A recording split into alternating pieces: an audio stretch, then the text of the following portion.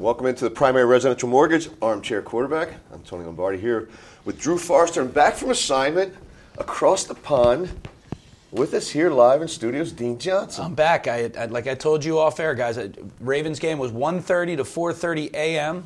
My 17-year-old, my 14-year-old, and I braved it. My wife made it to halftime, by the way. Proud of her. She made it to halftime, and that did throw the trip a little out of whack, timing-wise. But we made it. 1:30 a.m. to 4:30 a.m. London time. That's a true fan. It is a great game. Forget the fact that some people haven't been going to the games. He watched the game at 1:30. We all did that in the World Cup when the World Cup was in Korea and Japan. Everybody got up at insane hours to watch soccer, 2:30, 3:30 in the morning. But NFL Europe had a good little. I watched it live stream on the laptop. It was great. Okay, no problems. We won that one. We did, and we won the one yesterday. I don't know if you guys have been around, but I'm like on such a low today because I spent yesterday from 4 until 8 wired. Just like the stadium was incredible. That's probably the first point to say about the game is how much a crowd means, particularly with a people rookie, were in their seats early, but Tony, particularly with a rookie quarterback. Like the game, the crowd really made a difference yesterday. From the get, 100%. It rattled him a little bit, made it difficult for them in the fourth quarter, and no question, the crowd was a big deal. I thought so too. People were in their seats early too. I hear there are a lot of tickets available for this Chargers game from season ticket holders who didn't buy their playoff tickets. Oh, I did. I think I heard that as well. A lot. So that might change today. So from what the little scuttlebutt I heard yesterday, Sunday, was that they don't have to do this, but they always do. They'll give you 2 days to come to your senses and email and say, I want my tickets. They haven't done anything with them yet. So that's the dirty little inner secret is they tell you, we'll get rid of your tickets, but they sort of kind of don't. And then with New Year's being on Tuesday, it gives them a buffer day to get it organized. But I think by Wednesday morning, if you haven't claimed your season tickets for the playoffs, they'll sell them. I mean, you'll still have your PSL. It's actually the beauty of the new electronic ticketing system is that they can do that. They couldn't do it when there were paper tickets. They couldn't do it that way. True. So they have a lot of tickets to sell. I haven't seen it yet. I've got season tickets. I haven't seen them yet. I'm waiting for that. What's the price going to be for these seats? Let's say you got a $110 ticket. What does that go to for playoff game? It'll go up by $40. No, I think it's usually about 100%. No. I don't think so. I can report back later. I don't think so. Yeah, no. I think you're right, Dean. His ticket goes from 140 to 280? I think it does. Or no, what'd you say your ticket was 110?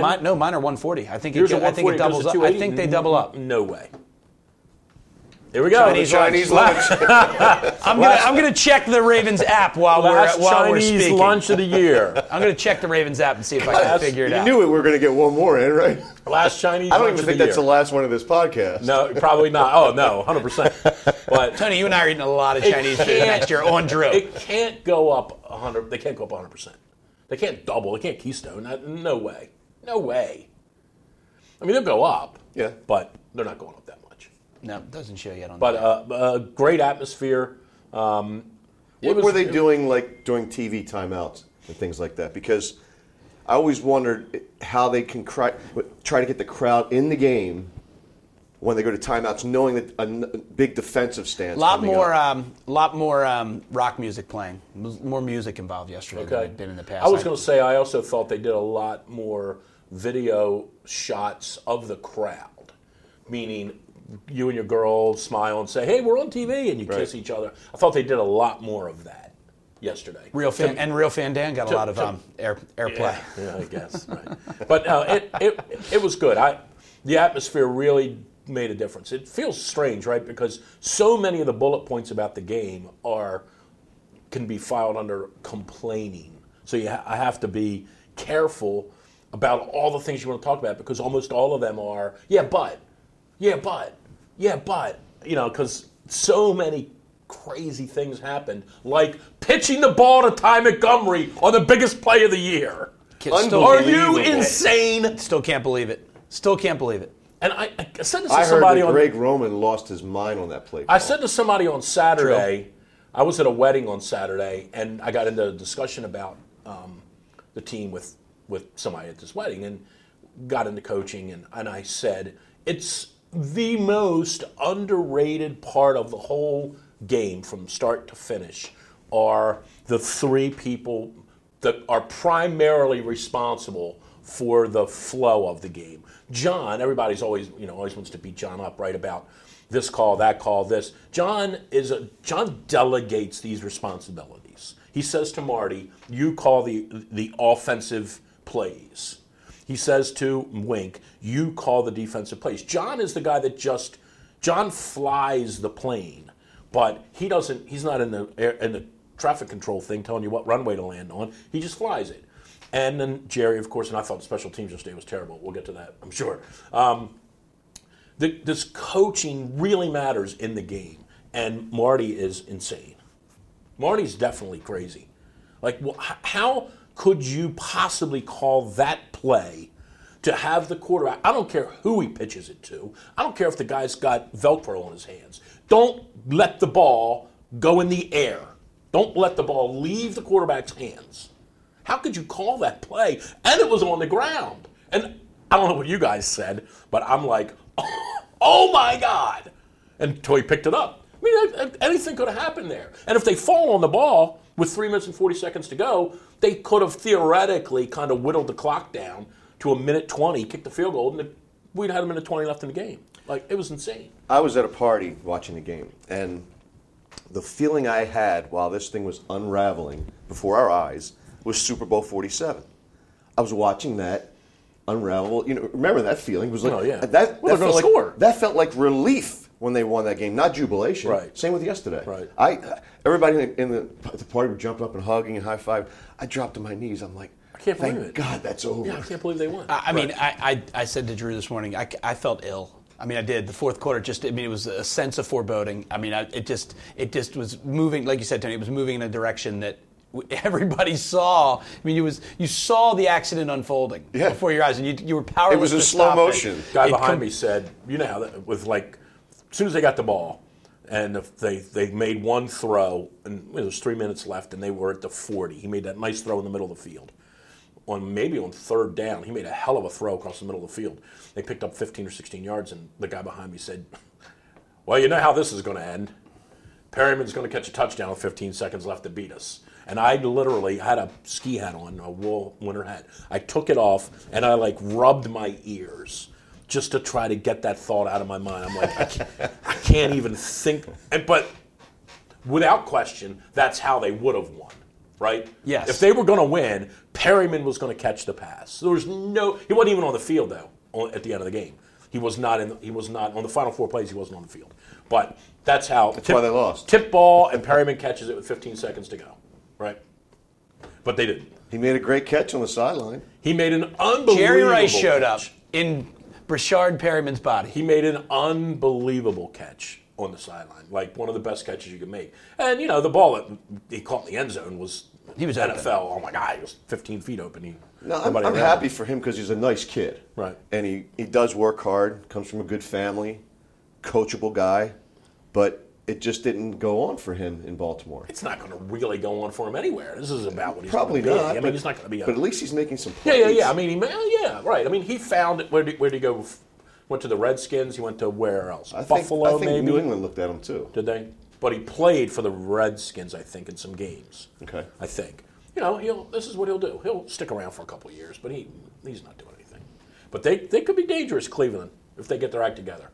They could be I think they back. got their act together. I think it's there. They're in good salary cap shape. They have to Landry, solve. They got to keep Landry, right? He's signed. Oh, he did sign. Okay, He's signed. I thought they just traded for him, and then he was playing out his deal. They gave him a fat deal after the season. Okay, well I mean he's legit. I mean, he dropped the one, but that kid can catch. He's got wheels. The other kid's good. I mean, they got some. Unfortunately, they got some players. They're and look, my seats are right behind the visiting bench. I mean, Baker Mayfield, those guys react to him. I mean, he's working the sideline. He's like, 100%. He's working the sideline. Those guys are coming to him, just like Joe, right? Exactly. Poor Joe. Did you see that video I sent I did. to you? Poor Joe. He's just. But again, this isn't any different than any other time. No, if you showed me that video and said who's playing and who's starting and who's sitting, I would say, oh, Joe's starting. Like based on that video you said. Mm-hmm. Like that's the way Joe was when he was in the games. He's like Napoleon Dynamite. You got to put a mirror in front of his face to see if he's breathing. He's that, what's the word, vapid? Like he's just sort of lifeless. How about this? Right. I want to know how Joe had 5 kids. I mean, I know how, but I want to know how that all unfolds. Because I've never seen any passion in him at all. Let's move on to things that matter today. Come on, Tony, move us on to something that matters. Talk about moving on. How about all these coaches already getting fired today? Yeah. Well, sort of inevitable. And Marvin finally. Poor Marvin, finally, right. And Joseph from Denver and the Jets head coach. Feel bad for the Jets head coach because they're in great salary cap shape. They finally drafted a quarterback. Somebody's going to inherit a good situation up there. But and then the Browns are going to be looking for, because they say in Cleveland they're not bringing Williams back. Is that true? Really?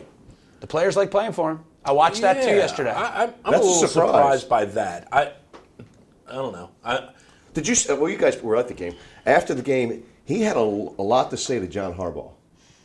They embraced for a while, and he was talking. It was going on for it probably lasted 20 seconds, but when that happens after the game, it feels like 10 minutes. Yeah, there's usually the Tomlin Harbaugh where they kind of don't really even grasp each other's sort of hands. fade the other way. It's the perfunctory, nice job, and off they go. I don't think any of these surprise you. Maybe the one in Denver, just from the standpoint of they're not a franchise. Well, I guess Pittsburgh is a little bit, well, they are, the exception to the rule where they just don't ever fire their coach, right? And the Ravens have become that sort of kinda in model, 3 coaches, right, since the team came to Baltimore. Denver strikes me a little bit like they are panicking, but I also think they're smart enough to know we got to do something because this kid out there in Kansas City is going to be around for a long time. And the Chargers are moving into a new stadium. There'll be a little bit of an attractive free agent draw. There'll be quarterback shopping here pretty soon, you would think. And then the Raiders are going to Vegas, and they'll probably move back to Oakland. Did you hear who they hired as their GM? I did. Mike Mayock. Mike Mayock, right. I don't think that's a surprise. So much of the league now is about scouting and drafting and data and analysis, and not so much. What is his relationship football. with Gruden? They both covered the draft for different networks. I don't think they have one. I think he's just a really smart, analytical guy. That knows football talent. Like can pick it out to say, this kid yes, this kid yes, that kid maybe not, that kid definitely not. And most of the time he's 4 for 4. I don't know if he's 4 for 4, but most of the time he's 17 or 20. If you go back and look at his history of saying this kid will be good, this kid won't be good, a lot of it depends on what team you go to, too, right? Carson Palmer's career changed forever when the Bengals took him. If Carson Palmer would have been picked by a real team, there's no telling how good he could have been. Hall of Fame. He had one of the best arms ever to come out of college. He was a Heisman. He was everything, right? But he got picked by the one team he couldn't get picked by. He got picked by the Bengals. It completely disrupted his whole career. Still made $100 million. No. Carson Palmer had a good career. It kind of changed the day the guy from Pittsburgh fell on him in the playoff game and tore his ACL. They were hot that year. Right. Oh, yeah. That was the one year they were kind of legit. Mm-hmm. Like they were potentially going to make a run. But he had a good career. He could have had a great career if he would have gone to the right team, I think. So much of that is about the team that you go to. And he went to the Raiders. And I think the opposite of that is Eli. Eli could have easily been Carson Palmer. Eli could have been a 12-year guy that just played in the league, made a lot of money, never did anything. He went to the right team. He got in the right situation. But finish up with Mayock, I think that his personality is such that he'll push back on Gruden. Which will make them better. Right. That's what they need. How about push out Gruden? That ain't happening. I know, it can't. $100 million, right? Yeah. I guess it could. It isn't. Not anytime By soon. the way, the rumor, there's a lot of coaching rumors floating around, but the rumor around the league is that the owners went bat-ass when he made that deal. When the Oakland owners, when Mark Davis made that deal with Gruden, the owners around the league were like, are you insane? He set a new benchmark. Absolutely. So that's the thing that John's probably, if you're John's agent, if you're Harbaugh's agent right now, You say to John, you worry about coaching football games. Let me talk to the team about your deal. And that's the starting point is $10 million a year. Starting point. And then you go, by the way, Gruden stinks. And he gets $10 million. Well, you don't. Maybe I'm the minority here, but nobody knows yet if Gruden stinks. We have to wait and see. First year has. We get rid of Khalil Mack. Really? We get rid of Amari Cooper. You Look think at those the two jury's guys. out on Gruden? Well, Khalil Mack has turned around the Bears. I got you. Cooper breathed new life into that Dallas offense. Okay, let's pretend he's just okay. He still gets $10 million. Well, that's true. And now John's a $12 million a year coach. Right. I mean, this is a significant. Let's talk about John. I mean, I think interesting that on a Friday at 7:00 last week, they announced that they're talking to John about an extension. And then there's nothing. And then you hear things from Peter King saying, well, John's going to go into 2019 under his current deal and be a lame duck coach and see what, he's basically pulling a Joe Flacco. Mm-hmm. I'm going to bet on myself. And nothing else out of the Ravens since then. Right, except little rumors that are surfacing. Let's have a Kubiak-Harbaugh reunion in Denver kind of thing. So let's say that does happen. They trade him. What do you think they get? Well, I think so. And what would you want if you were the Ravens? Yeah, I think it's got. Well, I'll start. Go ahead. I think anything you'd want would have to start with a first-round draft pick. Have to start with a first-round draft pick and something else behind it. And what makes it even more intriguing is how many coaches have already fallen today. Right. There's 5 on the board now. Could be more. We'll see. Well, the one job John would absolutely take is Green Bay. 100%. I didn't count he that would, one. He would take that job in a heartbeat. Now, are they willing to wait this out? This is my guess. My guess is if the Ravens lose yesterday, the phones start today from Green Bay to figure out, and they would have to call Steve first to say, Steve, is there any way we could talk to you about John? I think Green Bay is the dream job for him. It's the one job. It's a dream job for a lot of people. It's the dream job because there's no owner. I keep saying that over and over. Like, it would be like working at primary and you not being there. With all due respect to you, of course. All respect taken. No, it's the dream job because there isn't an owner. You have a primary boss somewhere out in Utah, I got you. right? Yep. I mean, it's a dream job. So there was no question in my mind John would love that job. Now, that being said, I don't think he can get $10 million a year from Green Bay. No, I agree with that. Because it's a publicly funded, they've got to be a little bit more careful.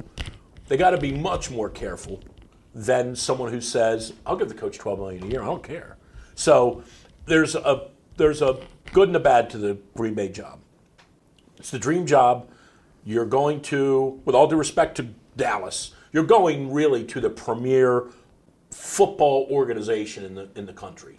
It's the Green Bay Packers, right? They've been around forever. They've been wildly successful. It's an unbelievable environment. There aren't any empty seats. It's incredible. That said, you can't get $80 million from them for 6 years. And you have to live in Green Bay. Right. But for John, that matters to some people. It wouldn't to John, but you're right. So then you go to the other side. Where's the one place where you could go to maximize your money and still go to a real franchise? And I keep saying this over and over. And if I'm wrong, I'll come back in here and we'll order Chinese food and we'll all eat it. He is not going to a garbage franchise. He's just not. He's not going to Miami. He'll stay here. He's not going down there to Miami to coach in that stadium with 43,000 people there, most of whom are leaving at halftime, and don't care about the team. John Harbaugh is not going there to coach. So it brings you back to Denver. So that would be the one that would be attractive for a variety of reasons. Very good organization, championship organization. Around the league, there's respect for Elway. People there crazy about the team. Right. And, Kubiak, there's something to be said for that. You do have to contend with the Chiefs, no question. But John's had to contend with Roethlisberger for his whole tenure here. He's used to that. Of all of the cities that would make the most sense, Denver would be the Plus, it's a good place to live. Denver, if you've ever been there, it's a great place. It's a great place. So, and then interesting, and I'm really reading into tea leaves now, but then the interesting thing is John's daughter is a highly prized lacrosse recruit. So, and she's going to Notre Dame. That's not not breaking any stories there. So then you ask, well, what if John went to another team in the midst of this 1 year, because she's still in high school next year? Is there another college she could go to that has really good lacrosse? And the University of Denver's men's lacrosse program is really good. I don't know about the women's program, but typically where there's good men's lacrosse, there's good women's lacrosse. Well, you are reading the tea leaves today. Right. It's going deep today, but the reason I'm reading them is his daughter, as are your three boys and mine and your kids, his daughter is really, really important to him. He's not. She was down on the sideline yesterday. He's not leaving her. I keep stressing that to people. John Harbaugh is not leaving her behind to go coach a football game somewhere next year. He's just not. So then does that throw... Well, then hold on. Does that throw out your whole idea of them trading him? No. I'm saying what I think would have to happen is it would almost have to be a family move, that she's going somewhere where she can finish playing, and that dovetails into either going to Notre Dame, maybe that's the Green Bay connection, or going to Denver and playing. I don't know, but I know that he's not just picking up and moving without this working in her favor. He's just not, and he doesn't need the money. He doesn't really need the money, right? I mean, right. Hard to pass up $80 million, but John doesn't have to go somewhere, and he's not Todd Bowles. He doesn't have to go somewhere to make his money. He could just stay here. So I think this is really an intriguing thing, and well, it also begs the question, which I don't really know the answer to, is his relationship with DaCosta. DaCosta's going to be in charge when this season ends. Well, Tony knows this, obviously, and Tony and I have talked about this a lot. Eric loved him in 2008. Right. Pushed for him. He did. He loved him. He was one of the guys right away that said, "This is our guy." I could almost hear him saying it to me, that why are you guys messing up? Because I think at that time they were talking to Harbaugh and they were talking Jason to Garrett. And Brian Schottenheimer was the other guy. Brian Schottenheimer. I said, what are you messing with the Schottenheimer and Harbaugh guys for? I mean, they don't take you to where you want to go.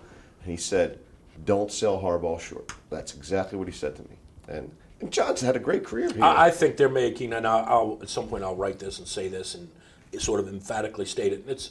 I'm an unabashed Harbaugh fan. Despite his warts and blemishes of game clock management and all that, he is, to me, he is one of the best coaches in football. A great CEO. And he's unbelievable. These guys play their ass off for him every game. Yep. I mean, is there a Carolina game occasionally where the team just gets outplayed and they lose? Absolutely. But every game that team gets ready to play for, they play hard for John. The only other one I can think of is the whole thing that happened in London last year. Oh, right. Right. Well, right. But that was so much out of his control, I think. Right. But I would consider it a massive mistake by them to let him get away, in whatever fashion that happens. Whether or not it's because he's miffed about what's happened this year and he's just going to play this out and they trade him.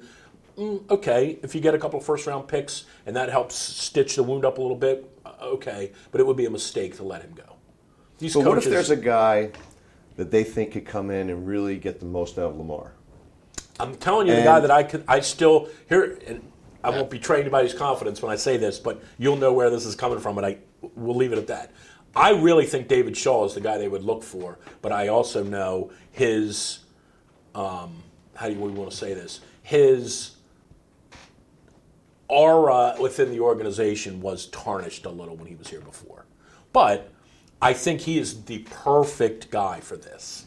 And I think maybe it would be one of those things where, it's the girlfriend you used to date and you didn't really like her because at that time she had bad breath or bad teeth, and she comes back 4 years later and you're like, her brother says, "By the way, my sister got her teeth fixed."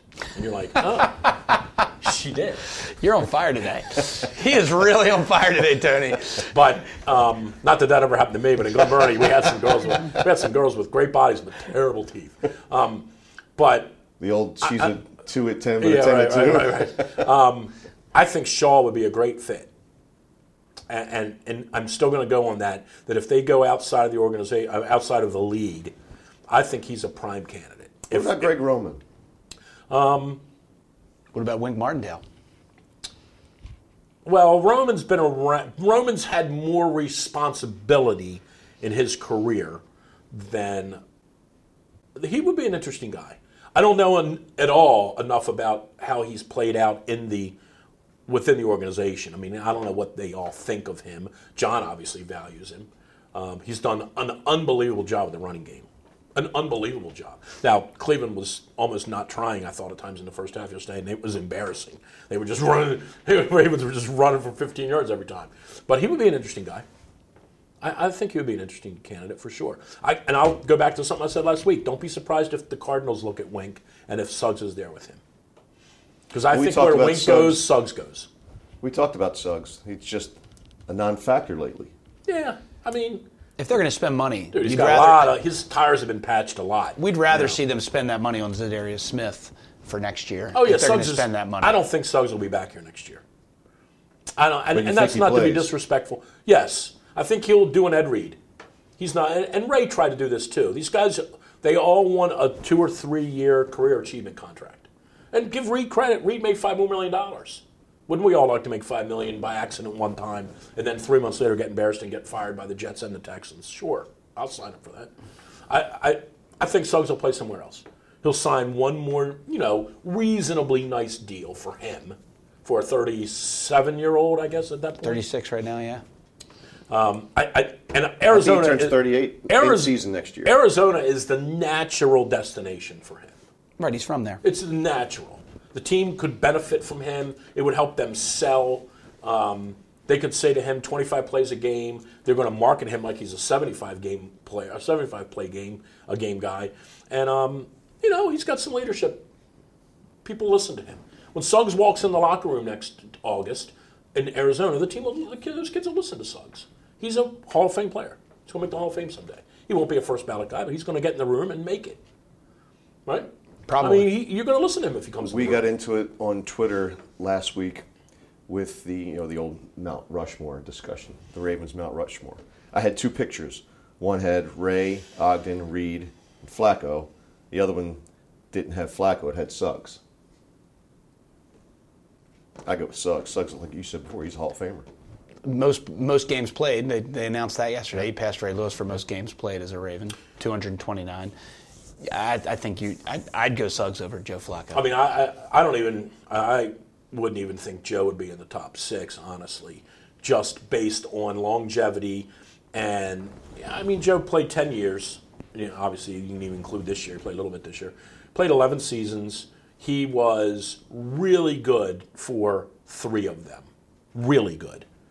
And good in a couple of others, and decent in a couple of others, and not so good in a couple of others. Like, his career he's had a good career, Joe. Made a lot of money.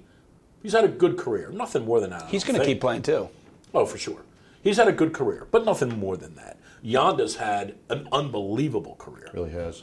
He's made the Pro Bowl 9 times. I didn't even realize that. And he's still playing at a high. His Pro Football Focus still grades him high. Yeah. He's still grading out. I would say Suggs and Yonda, and we can fight that fight. Suggs is going to get a little bit more play because he's got data to back his career up, right? Sacks. He's also got personality. Interceptions. And Yonda's just got everybody in football says, best guy on the right side of the offensive line's been Yonda. So I would say those 2 would definitely be on there before Joe, 100%, without question.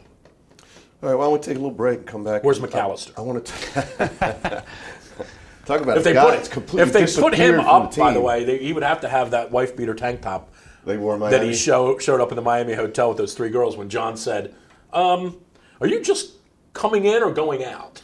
When it was like 7:30 in the morning.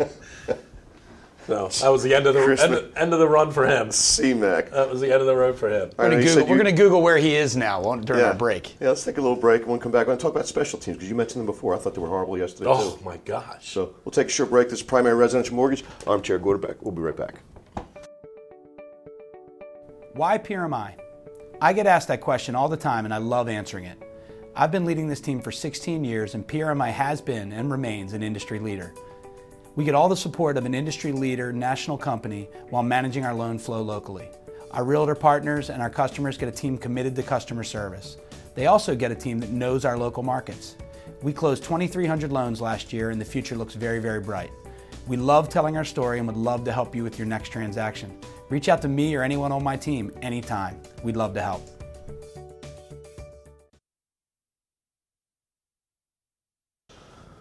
And welcome back to the Primary Residential Mortgage Armchair Quarterback, here with Dean Johnson, Drew Forrester. I'm Tony Lombardi. So we talked about special teams before we went to break. We didn't find Chris McAllister, Tony. He's still MIA, by the way. Well, it is kind of even Drew can't find it. Disturbing how much of an impact player he was and just has fallen off the face of the Ravens map. And he did it to himself. Oh, sure. Now, he never played again after he left the Ravens, right? Or did he? He went to New Orleans. Oh, right. He did go to New Orleans. You're I right. think he played a couple games and that was it. You're exactly right.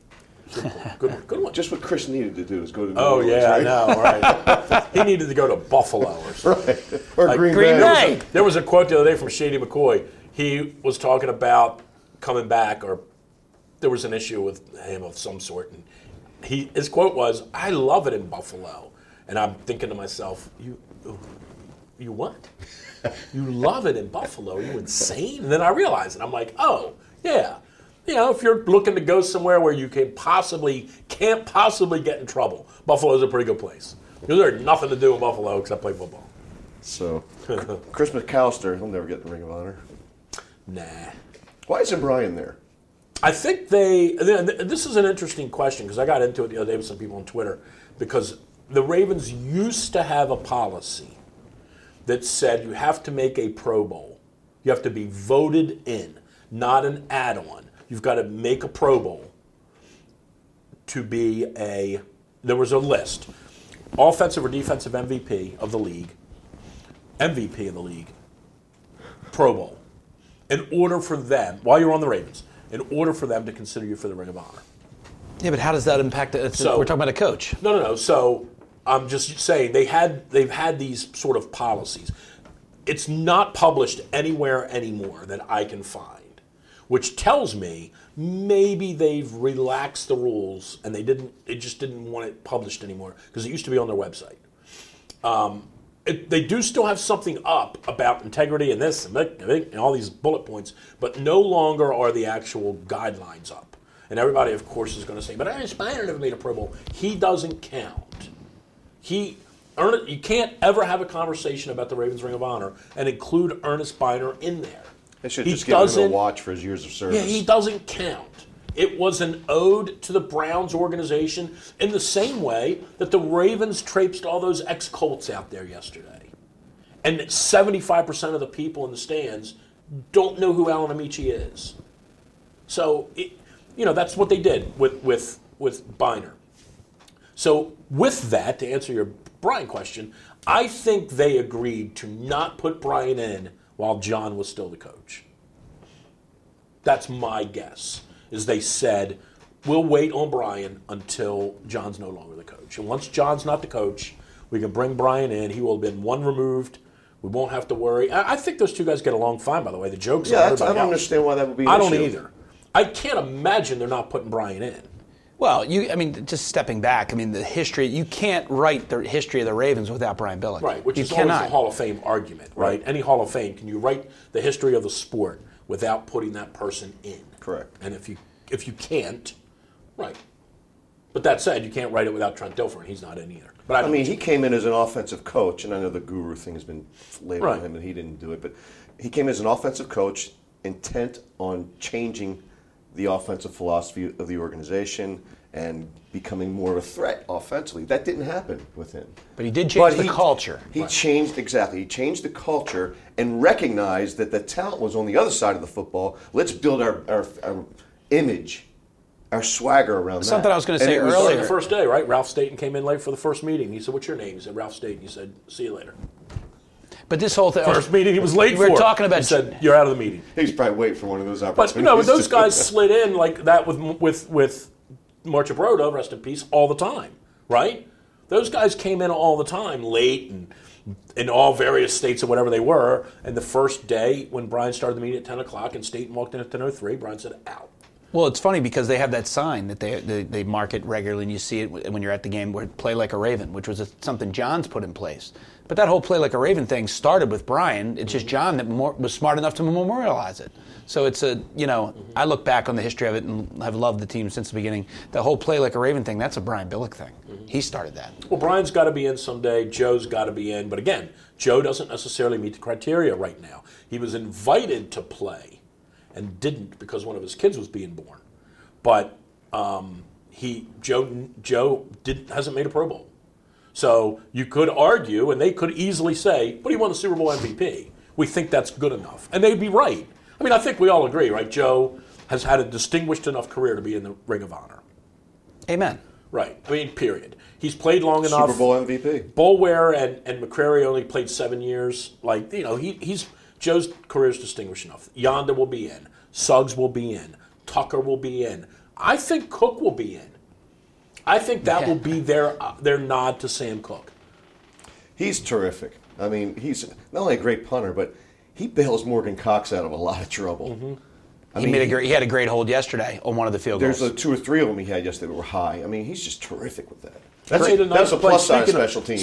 Speaking of Cook and special teams, going from, I was in 553 yesterday, so I was behind the visitors' bench. From my left to right, which means this was in the third quarter, he made potentially a 30-yard disruption on a punt, right by the visitors' bench. Right on the sideline. He ran over and armed the guy enough that it disrupted him. And Max Williams tackled him. And somebody tackled the guy, or he would have gone down the 20-yard line.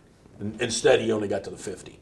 So, but the coverage yesterday was awful. Tucker's kickoffs were not good either. Neither were the other guys, though, which is interesting, right? There were far more returns yesterday than I ever remember. I don't know if that was something going on in the stadium. I don't know. But there were not very. It wasn't that cold, so you can't say. I mean, it wasn't. I got a little bit cold in the fourth quarter, but other than that, it wasn't that bad. But they weren't cold. I mean, they weren't. It's What'd not you get, affecting by the way, kicking.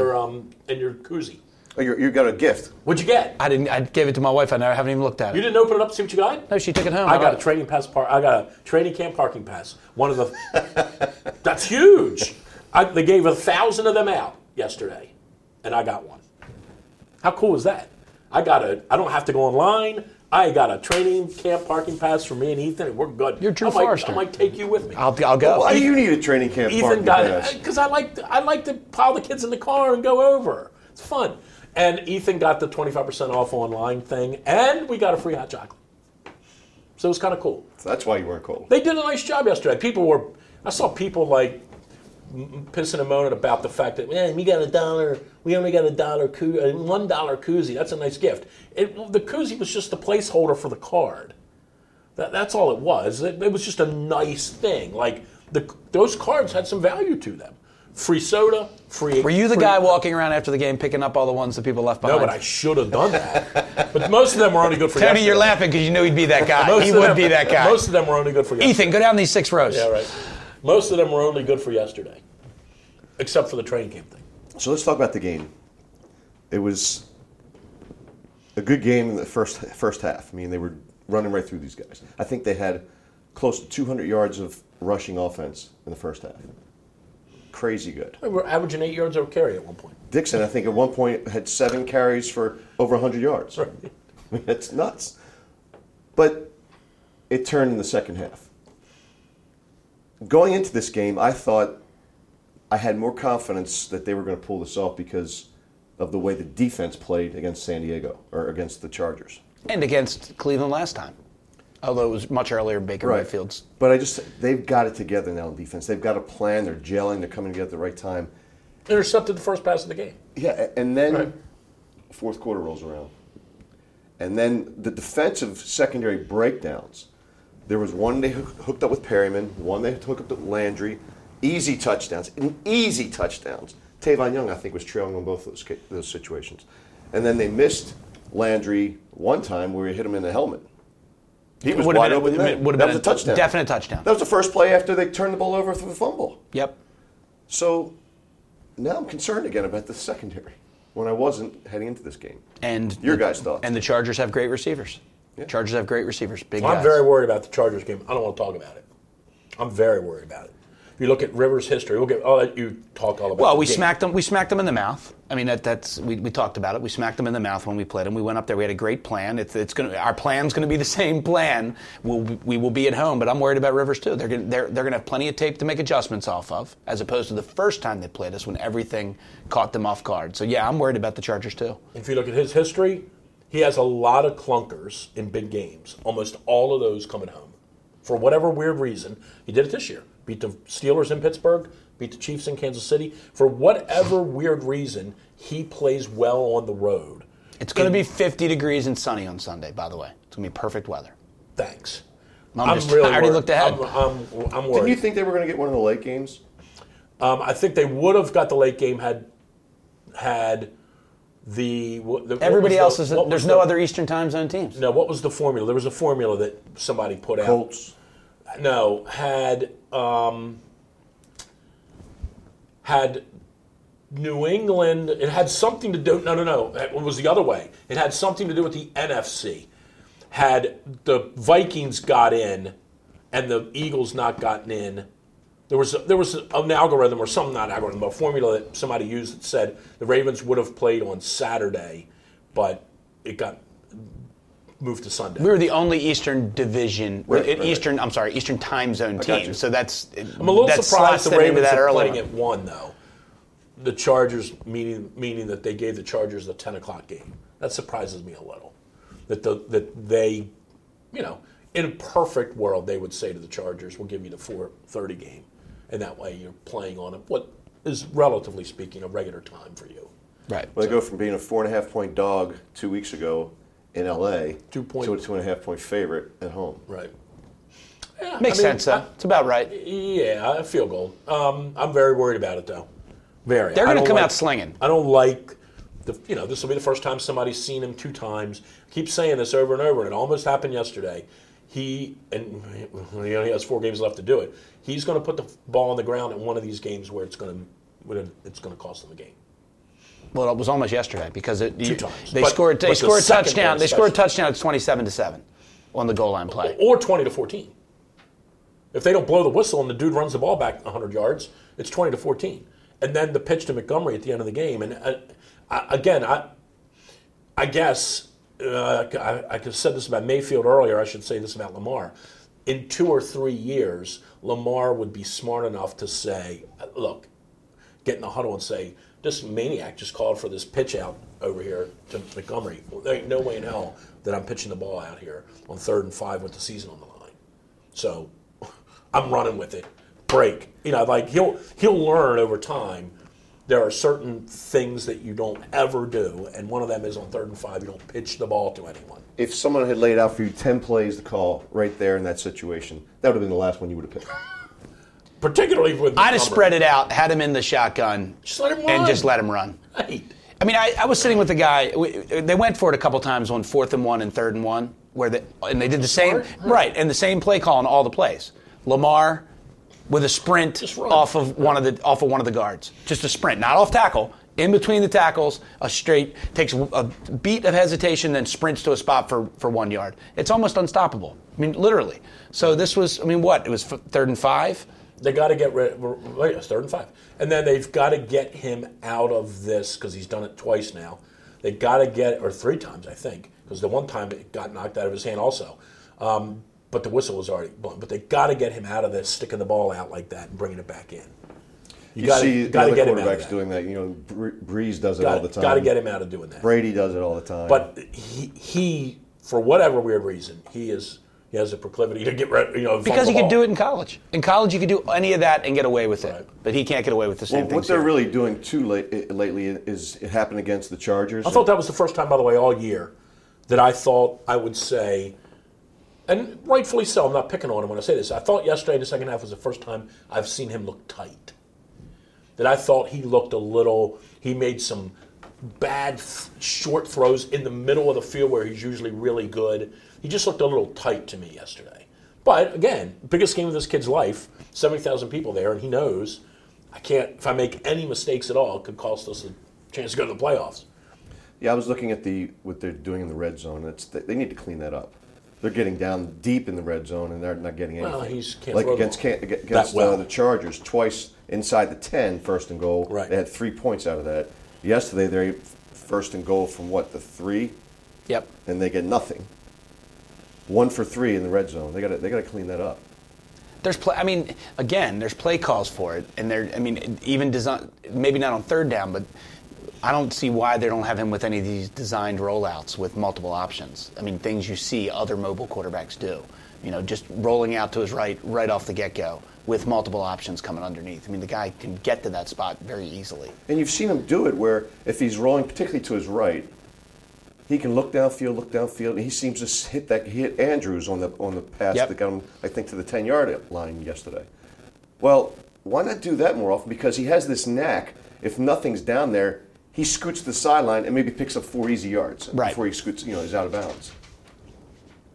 So they need to clean that red zone up. So that's going to cost them. They had to possess the ball 38 minutes yesterday to 21, 38 and change to 21 and change, and it came down to the wire. He's just got to throw the ball better in those situations, and because he doesn't particularly throw the ball well to the sideline, that eliminates a little bit of his option for throwing it. Now you got to throw it in the middle of the field, whereas if he could throw the ball, if he had a better back shoulder throw in his arsenal, that opens up the whole end zone. And I think defensive coordinator, I'm a dummy if I can see that, and these guys can see it. So the coordinators, hedge their bets that he's not throwing the ball into the corner. Right. So, come on, mans. How about that? Anything from yesterday? I've got one. I mean, we've already kind of talked about it, but I'm going to leave the Ty Montgomery pitch play alone because that's too easy. But Brashard Perryman, come on, man. I mean, nothing for us. And that catch on the sideline was unbelievable. I couldn't believe. I mean, everybody sitting where I was sitting, we all looked around it was literally people were saying, "Come on, man, what the hell was that?" They couldn't believe that it happened. The touchdown's one thing. He was wide open and it was a good throw. But the catch on the sideline, come on, man, where's that been? First-round draft pick, multiple millions of dollars, and he comes back and has to do it to us. Well, it could be ultimately an indictment on the offensive coaching staff. If he 100%. develops into even an average player. 100%. They would not give up on a first-round pick that quickly if they just thought he had nothing. So Cleveland's getting something out of him. Mm-hmm. We'll see. My come-on man would be that I picked 5 games yesterday at Drew's Morning Dish. I was 4-0. I had Tampa Bay plus 1.5. They lost by 2. And they lost by 2. Come on, man. You let on a last-second field goal. But you're catching some tickets they that way. They won on a last-second field goal to win, not by 3 or 4. By 2. By 2. Giving 1.5. And I was watching from the stands, the whole thing unfolding, and I'm watching the score, and I'm like, oh, sure. I see exactly what's going to happen here. 32-31. This dude's going to kick a field goal at the buzzer, and they're going to win 34-32 and cover by half a point. Come on, man. That's exactly Well, you guys probably didn't see this because you were at the game, but on the broadcast, they kept flipping back to Pittsburgh. The Steelers game ended before the Ravens did. Right. And they had the players and the fans were in the stands watching the Ravens-Cleveland game and they put boxes out on the field with the T-shirts and hats. Who authorized that in Pittsburgh? Oh, I didn't see that. They put boxes out AFC on the North field, champs. Shirts and hats. And if you're Tomlin or anybody affiliated with the organization, you got to be like, no. If we happen to win this thing, we'll give the shirts and hats out in the locker room.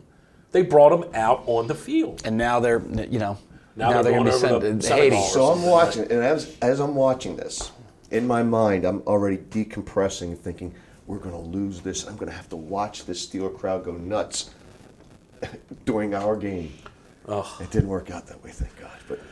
But that would have been unthinkable, right? To lose at home to the Browns and have Pittsburgh get in because of that. I kept thinking last night these two bumbling goofs are going to play to a tie last night, and Pittsburgh's still going to get in. Like I kept waiting. Wasn't until the very end. I'm like, okay, I can go to bed now. They're not. It's not going to end in a tie because I was nervous. My come on man goes out to the officiating crew, the rookie ref yesterday, and with the way I look at these games, and it almost seems to happen this way every year, as the games get more important, the referees relax a little bit. They let the guys play, and they particularly don't call fouls that happen away from the play or fouls that don't really impact the outcome of the play. It's the way the NBA referees. The NBA refs that way. That's the way it should be. Exactly. So yesterday, you've got Lamar Jackson prancing in for his 3rd touchdown, jumps up and does the Lambeau leap into the crowd. They call it back for holding against Max Williams. I saw it. Had nothing to do with the play. Wasn't holding. As Drew said off the air, they probably called it on. They had to have that penalty on somebody else. And you got Crabtree. But still, around that play, I didn't see anything of significance that they would have called holding. Right. Crabtree and the offensive pass interference. It was a for joke. The pick. It made no difference. It had no impact on the play. And all he was doing was running a slant. Right. The defender, if anything, hit him. So that goes out to the rookie referee. Come on, man. But we overcame it, Tony. We did. We overcame it. Like I said, it was more relief than it was jubilation. Oh, 100%. The whole time I'm like, okay, it's not going to happen. It's not going to happen. But as they move down the field, I'm like, oh boy, they just need one throw or one flag, anywhere down there by the 20. And that's why a little bit why I'm surprised that they didn't just say they weren't going to try to kick a 57-yard field goal. Why wouldn't they have just thrown the ball down to the 20 3 or 4 times to try to draw a flag? Well, they did one, and Smith made a good play on it. But or no, it wasn't Smith. It was Levine. Yes, he did. Made a couple nice plays. And on that last series, he made 2 plays. Right. Over on the far sideline by the Ravens sideline, he made a good play. If they had got it down on the 20, I'd have been petrified. I was okay still at the 40 because I'm like, okay, they're not kicking a field goal. I was not making one from 57 yards away. But although that would have been very Browns-like for us, right? It would have hit the crossbar and went in. Yeah, right. Like it did. It was like the Tennessee beat us that way, right? Gary Anderson, maybe. Somebody beat us when we thought. Oh, it was Cleveland. They were off the field. Phil Dawson. Yeah, they went into the locker room. Phil Dawson. It hit the goalpost and hit the back stanchion, which is and bounced back over. You could kick 25,000 of those and never do it again, right? Hit the goalpost, hit the stanchion, went back over the thing. How many people know what that's called, the stanchion? That's why we bring Drew here. Everybody thought that they missed it. The game was over. Ray had his ankles untaped. They said, no, field goal's good. But it was the right call. It was the right call. But I remember what the argument was. The argument back then was that was not reviewable. That was the argument. I remember because I was on the air, and I remember coming the next day and saying, everybody's like, it's not reviewable, because the dude went under the hood. He went under now they bring the pad out, right? Back then you ran under the thing. He wasn't allowed to do that. Later, the ref said, I didn't do that. I didn't call up to New York, and everybody's like, of course you did. But I get it. You got to get the call right. I'm one of those people that doesn't, I don't even care if it's not reviewable. Get it right. And we'll fight the fight about whether or not it's reviewable later. Right. So I was kind of okay with that because the dude made the field goal. It's okay. He made it. Make sure that the call is right. But some of these things that these refs do in the course of the game, and here's another example. Happened, remember last week you and I were talking about that incident late in the game where they misspotted the ball? Yes. Same thing happened yesterday to the Browns. And you know the game was? The Ravens and the Chargers was the game. You and I were like, I don't remember what game it was. It was the Ravens and the Chargers. They misspotted the ball. They went to the booth for a review. They found out they were wrong, and they docked the Chargers 10 seconds or a timeout. They did the same thing to the Browns yesterday. Yeah, they ran them off 10 seconds. They made it sound like the Browns opted to run off the 10 seconds. You can take a timeout, but that's my point. So the Browns, they throw the ball to the sideline.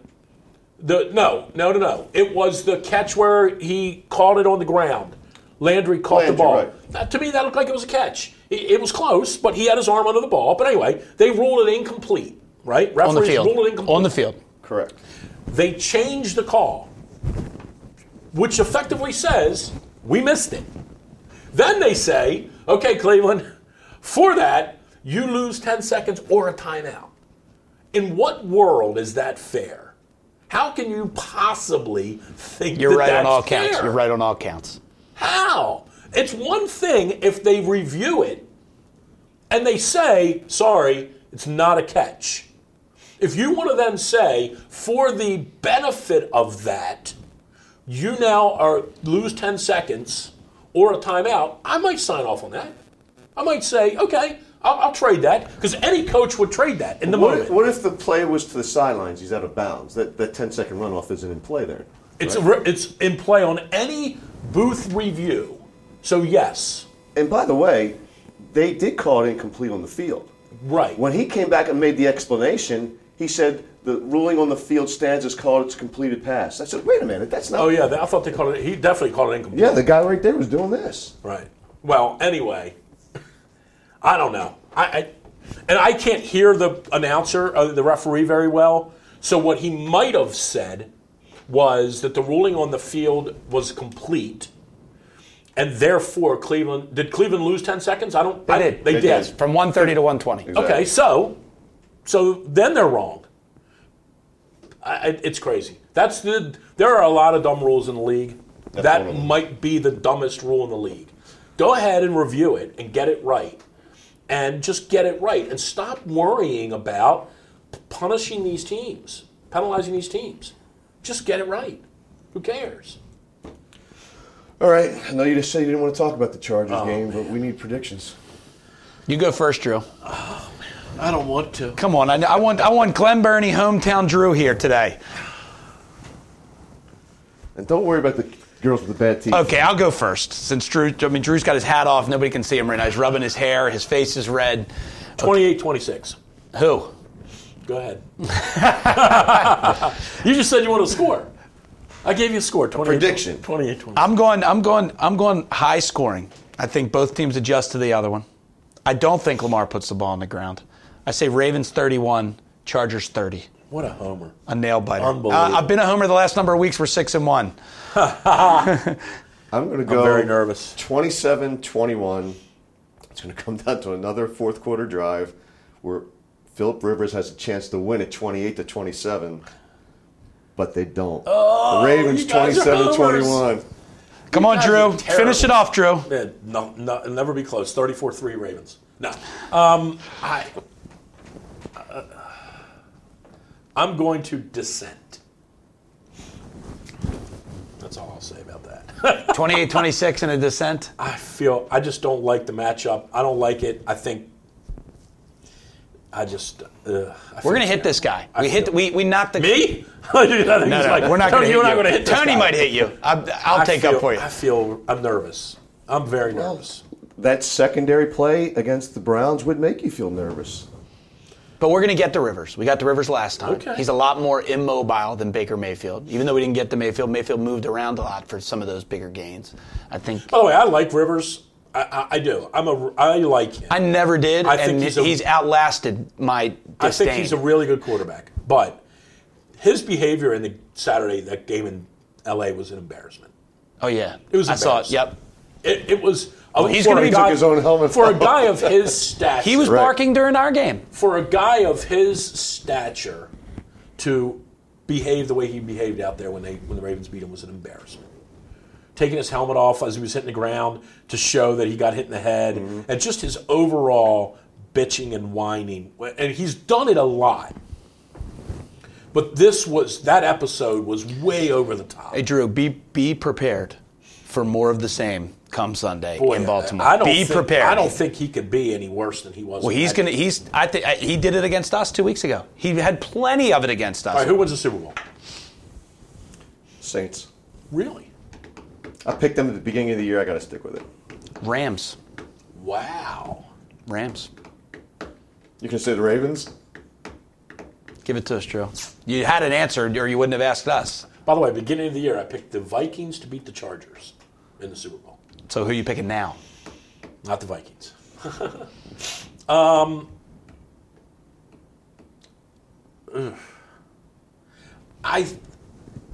So much of this depends a little. I'm not going to back out of this, but so much of it depends on what the Colts do.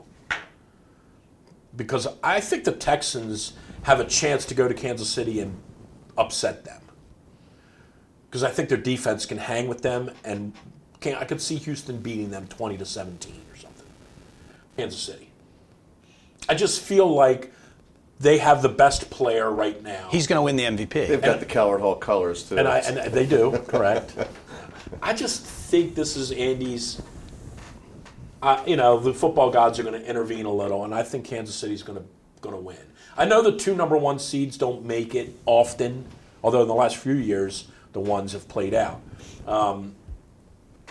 I kind of almost think the Bears might sneak in, just because of their defense. Wow. But I'll say that Kansas City beats the Rams. Mark it down, Tony. Mark it down. We'll check back. Kansas City beats the Rams. I was running through these scenarios yesterday. If the Ravens beat the Chargers, the Colts do what they did on December 9th and beat the Texans in Houston. Which they could. They go to Kansas City, who has a bad secondary. Andrew Luck tears that up. We beat the Patriots. AFC Championship game is here. That's not in any way far-fetched. Colts won 9 of their last 10 games. It was far-fetched back in Week 9. And the Ravens have won 6 of their last 7. It's not far-fetched at all. The Colts have won 9 of the last 10. The only game they lost in that stretch was 6-0 they lost at Jacksonville. Yeah, that was a stinker. Their offense is better. Luck is healthy. It took them 3 or 4 weeks to get going. People forget this. They were 1-5. The Colts were 1-5. Like, their season was over. They've gone on a nice run. They can run the ball a little bit. Luck's got some weapons. Are you running bus trips to the Ravens' home AFC Championship game, by the way? Oh, yes. If they get to the AFC Championship game, that's not far-fetched to think that the Colts could win a couple of games. They could definitely go to Houston and win. Houston, probably that's the one team they didn't want to face, right? You just don't want to see your division rival come in because they know you. And then Indianapolis could go to Kansas City and fight and scratch a little bit with them. I could see that. And I really like the Ravens in Foxborough. Oh. I think they can run through them. I don't ever like going there because you're never getting any of the calls. You got to beat them and the refs. Losing Gordon hurts them for sure. They're not a particularly good running team. But, if you give him 3 weapons, which he's got, Edelman, the lacrosse player, and Gronk, even though Gronk hasn't had a great year, if they're inside the 20-yard line, he's a threat every time. I don't want to go to New England. I mean, I'd rather go to New England than Kansas City. Agreed.